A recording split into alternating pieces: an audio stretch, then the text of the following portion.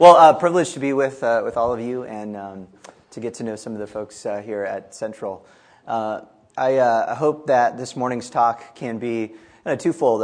One, informative on some larger things I think are happening in the culture relative to entrepreneurship, and then also some ideas that I think whether you're an entrepreneur or you're in another role in a corporation and you think of yourself entrepreneurially, or you think about bringing new ideas into the world, that you can apply those into your own context. And so I'm going to go for, I'll try to keep it to about 30 minutes. I'll have a few minutes for Q&A. But I want to start with this idea that I want to convince you that we are in a time that I would call the entrepreneurial generation. We at Praxis, where I get the chance to work with entrepreneurs, really believe that the future of culture depends largely on the next generation of entrepreneurs and their worldview and how that goes out into the world. The founder of Twitter and Square, Jack Dorsey, actually said this on the cover of Fortune. He said, "The most efficient means to spread an idea today is corporate structure." I actually believe that this is different than any other time in history, and that if you want to take something out into the world, you do that through entrepreneurial means. This is a similar way of getting at that visually. If you'll go with me here, an entrepreneur starts out with the seed of an idea, and they want to put form and structure around it, and they create these organizations, right, that we all interact with. They shape the employees and the culture of an organization around it, and they start to shape the stakeholders around that, the people they interact with, the people they sell to, buy from, the larger world around their organization. And then as they do that, as those stakeholders change through those interactions, so goes the best practices of industry.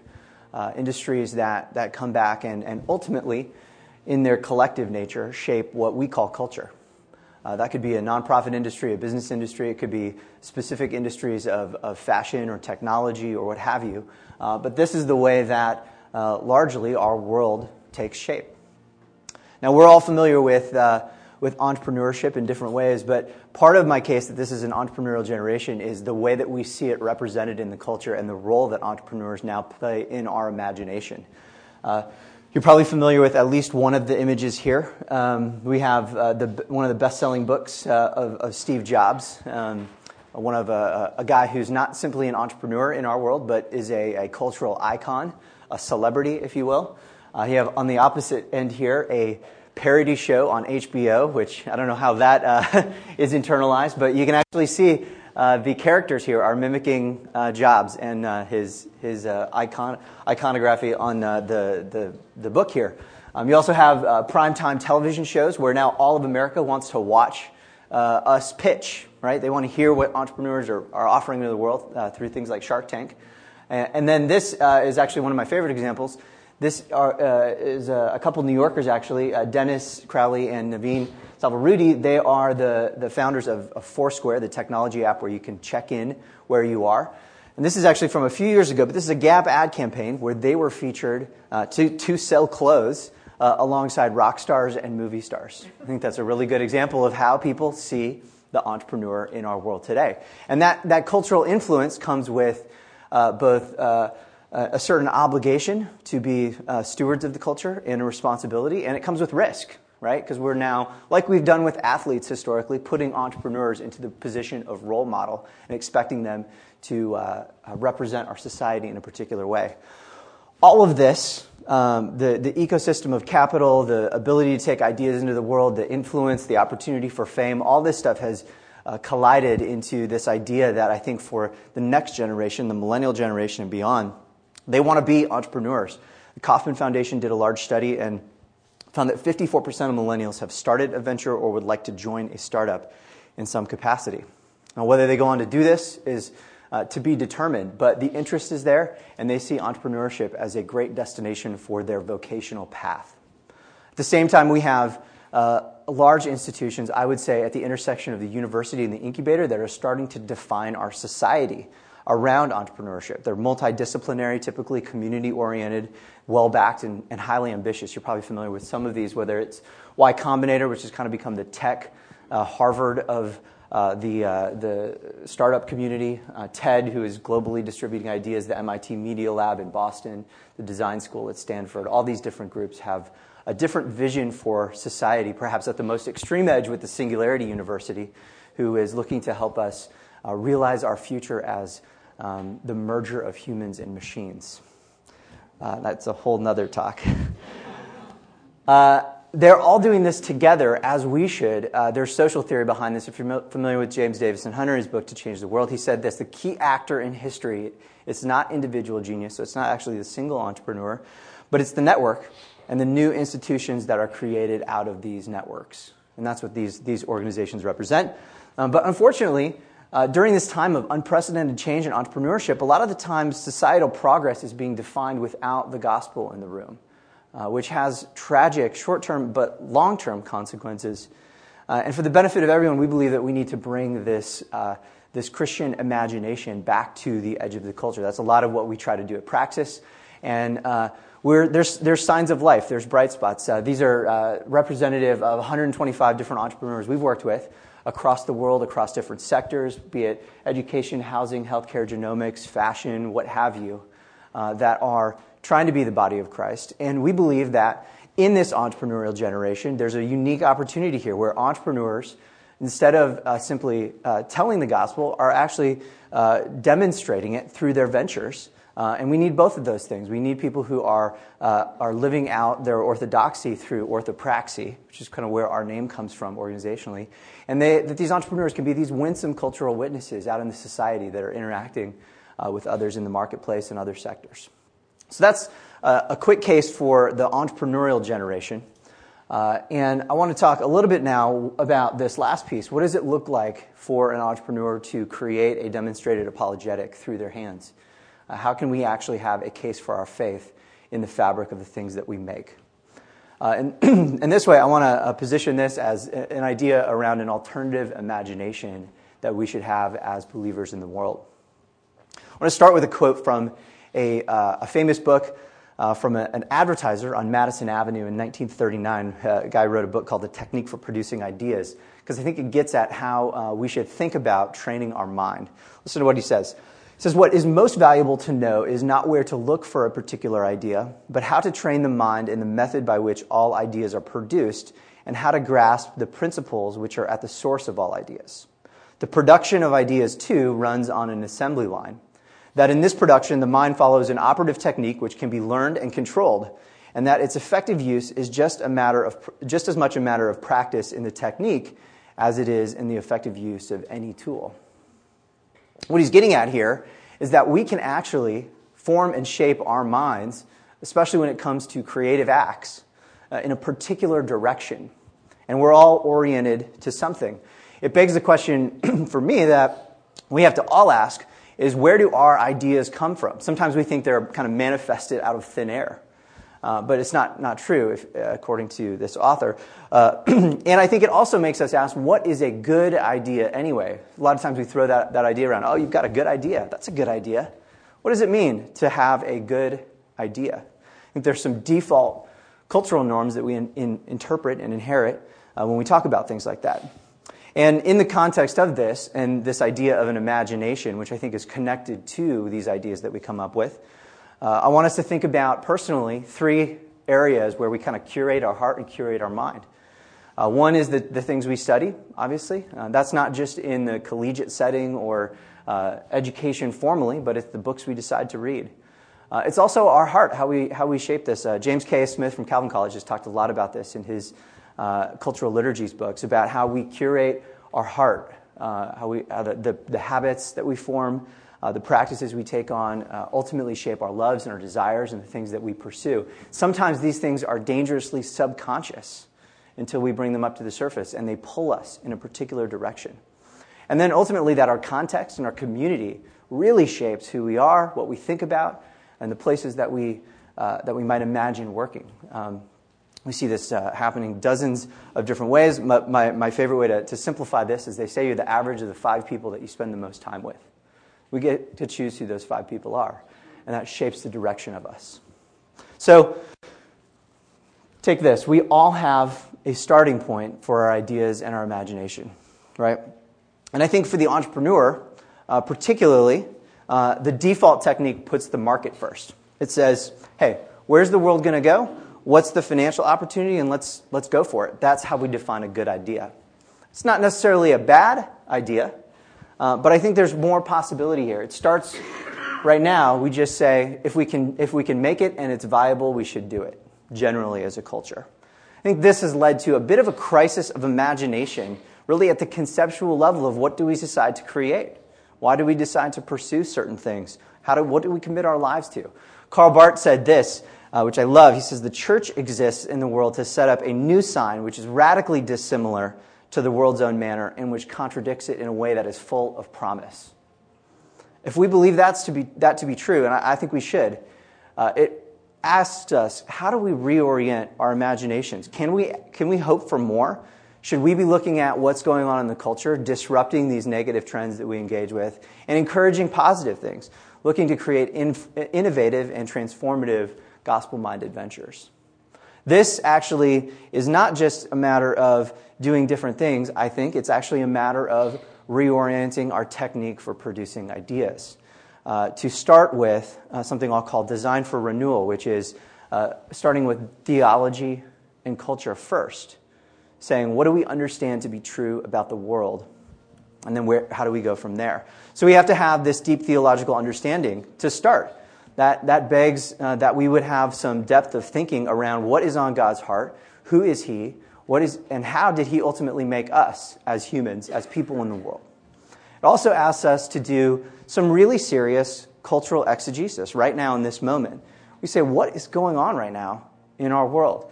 Sometimes we have a short-term horizon on this, but it actually asks us, I think, to be historians in a lot of ways and go back over time and understand what about this current generation in history? How does it relate to different times?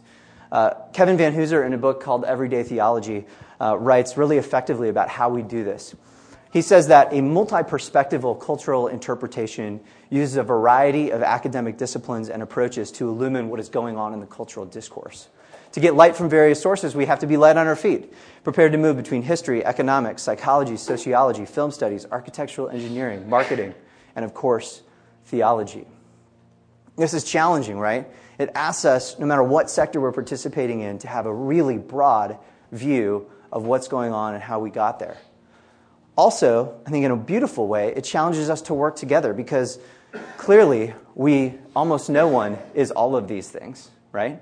We actually need each other to get different perspectives, and it causes us to go outside of our traditional boxes and communities to get different perspectives on what we're making and the consequences of it downstream on the culture. Put much more simply, in the beautiful wise words of Dallas Willard, understanding is the basis of care. What you would take care of first, you must understand, whether it be a petunia or a nation. I think for the entrepreneur, at least, myself included, a lot of times the posture is to act first and then understand later. So this is asking for a little bit of a reorientation of process, knowing that all of these things are always happening at the same time, of course. But this is actually not enough. This allows us to understand what's going on now. But if we want to really shape our world, we have to understand what's going to happen in the future. I'd say culture today is actually a product of someone's vision over 10 years ago, just the way the world works. A simple example we can probably all relate to in this room is Whole Foods, right? This picture on top is the first Whole Foods. It was called Safer Way. It was a sort of hippie commune grocery store. John Mackey, the CEO, is somewhere in there. This is 1979, and Safer Way was a critique of the brand of Safeway. It was starting to produce processed foods, frozen dinners, all these things that Mackey was experiencing as a child and grew up with and didn't like. This is obviously Whole Foods today, 37 years later.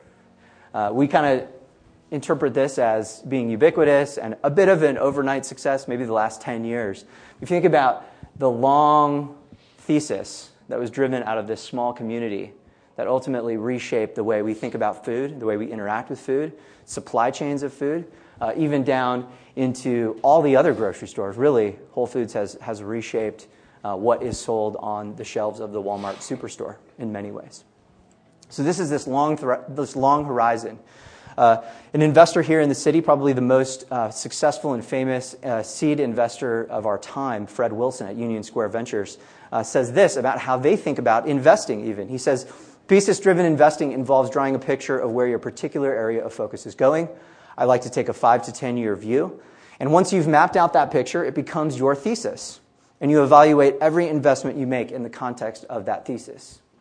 I love to think about this like, could we do this for ourselves in the place that we occupy? Whatever role you have, whether you run an organization, you're inside of one, what's your thesis for where your sector is going? And where do you actually want it to go if you could bend it in the right direction? Without a thesis, Fred would just be running around looking at deals, throwing money at things, not really disciplined on where his energies and his capital is going. This should be true for the way we think about all of our capital: financial, social, relational, spiritual, and so on. So then, when we have these ideas, when we have these theological and cultural insights that drive to a thesis, we can actually use them as a generative construct. I think sometimes we internalize our faith as a constraining device. It means we can't do this and we can't do that, and we need to be ethical, and it takes this big world that everyone lives in and it shrinks it down. But I want to make the case that theology and culture can expand possibilities, give us new insights into places that we might not actually have formerly looked. And then it allows us to create with cultural intent. That's this idea of redemptive entrepreneurship, that we could create in this kind of seamless intersection of theology and culture and entrepreneurship, where we're understanding the world and we're creatively responding to the opportunities that we see as entrepreneurial and creative beings, which, by the way, all of you are created in the image of God. John Buttman said this in Harvard Business Review about this type of entrepreneur, kind of from a secular perspective, but I really like this. He said, there's a new player emerging on the cultural and business scene today. It's the idea entrepreneur. The idea entrepreneur is an individual whose main goal is to influence how other people think and behave in relation to their cherished topic. I want to come back to that last word in a minute, or that last phrase in a minute, but I want to give you a couple examples of entrepreneurs in our community who we've seen do this, embrace being an idea entrepreneur with a theological and cultural vision for their work. This is Ben and Laura Harrison. Ben and Laura live in Grand Rapids, Michigan. They're the founders of a company called Jonas Paul Eyewear. This here is Jonas Paul. Jonas is a wonderful little kid who upended the Harrisons' life when they found out that he was born blind. An amazing moment of creation of life and wrestling of how to deal with this suffering. Jonas Paul has had 21 surgeries now and reclaimed a little bit of his eyesight. And in this process, somehow, which is, I think, true for a lot of suffering in the world, creativity came out of it. And Ben and Laura said, you know what, one of the hardest things for our son will be, and one of the hardest things for kids, is the stigmatization in the culture around glasses at a young age. It's kind of a weird thing if you think about it. When you're in second and third grade, you're 4 eyes, and then when you're in high school, you want to buy the cool Warby Parkers even if you don't have a sight problem, right? It's this interesting thing. So they said, how can we create fashion-forward glasses for kids to increase their confidence as they go into the schools as they need corrective lenses? And this has been an expression, obviously, of their life, of their view of how God views children, of their analysis of a cultural problem, and they're doing it through a very practical way. As you can imagine, this is a demonstrated apologetic to the people around them who said, how are you dealing with this? What do you mean you've created this beautiful company to bless other kids in the midst of your own suffering and challenges? Another example is Jessica Ray. Jessica is an actress and entrepreneur in Los Angeles. She was one of the original Mighty Morphin Power Rangers, the purple one. And Jessica was in Los Angeles and interacting with some of her friends about 7 years ago, and they were discussing the expectations around what women wear in the world and the role of particularly in her case bikinis in LA culture. And she started to do actually in this unique way, again, kind of a theological assessment of how God made us as people, what was going on in the culture. Actually, the bikini was named after Bikini Atoll, which is one of the sites of an atom bomb test, because it was meant to be an atom bomb in the culture.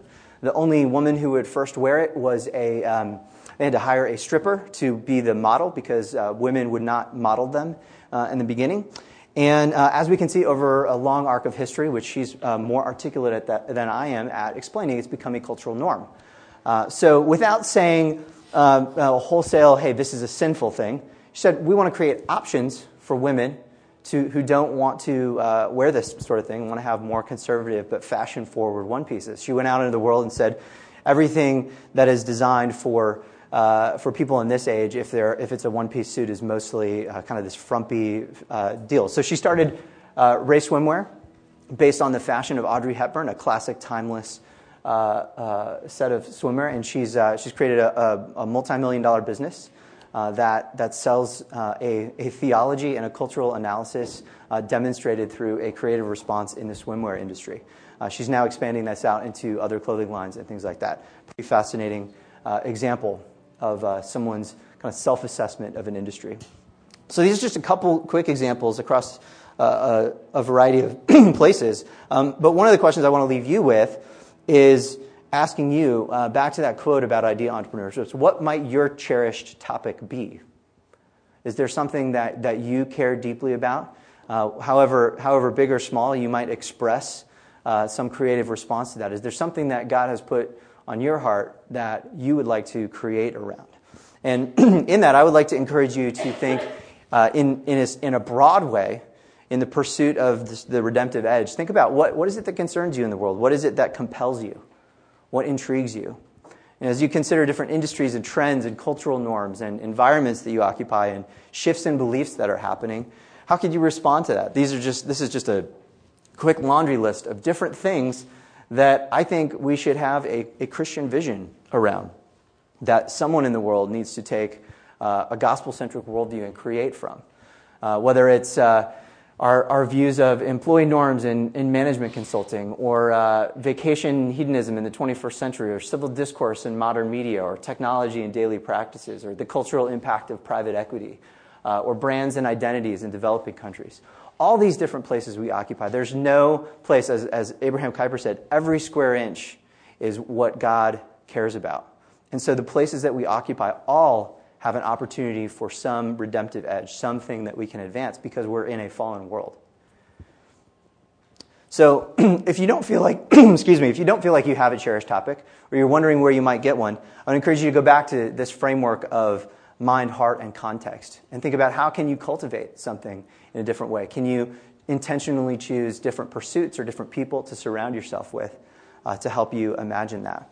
I'd also encourage you to read the book I mentioned earlier, Everyday Theology. Really, you could just read the first chapter if you wanted to, by Kevin Van Hooser. And he talks about really two things that I think you could do as an exercise to kind of expand and explore some of this.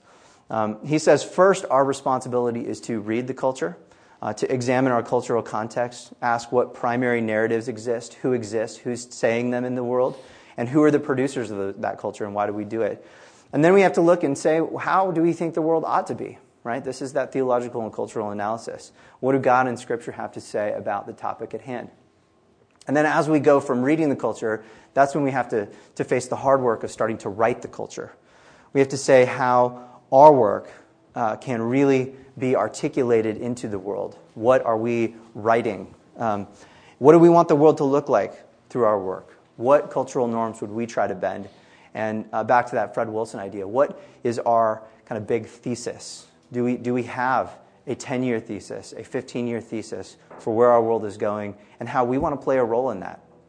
I think you'll find, as we do this actually with each one of our entrepreneurs in our program, that challenging yourself to write this stuff down, to put it down, to articulate it, to talk through it with your friends can give you a new imagination for the work that you're doing, which is not only exciting from a perspective of something new to do, but it actually gives us this incredible opportunity to pull deep, deep meaning and our faith into our work lives in a really rich way.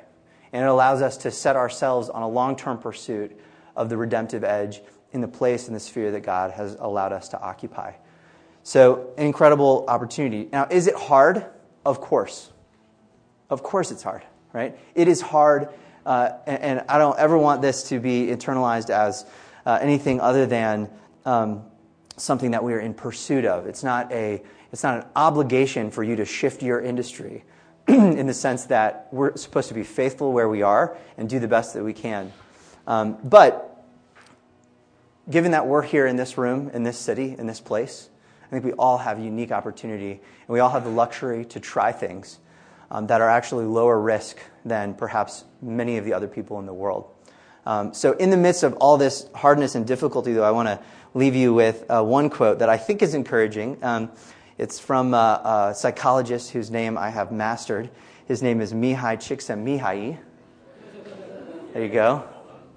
Brought some check into today's conversation. This is what he says. He says, the unifying similarity among geniuses and innovators is not cognitive, not effective, but it's motivational. What is common among them is the unwillingness or inability to strive for goals that everyone else accepts. I think this is actually a radical statement, especially when you consider that the gospel is a totally different motivation. It should give us a totally different framework and a totally different long-term commitment. And it's saying you don't have to be the smartest person in your firm. You don't have to have it all figured out. You don't have to be a charismatic genius to shape your industry. What you have to do is know what you're focused on, know what's driving you behind that, and stay committed to it over a long horizon. What we all have probably been familiarized with, this phrase of a long obedience in the same direction. So I hope that you can take these ideas and this framework out and have this deep motivation that allows you to go forward with meaning in the place that you're in.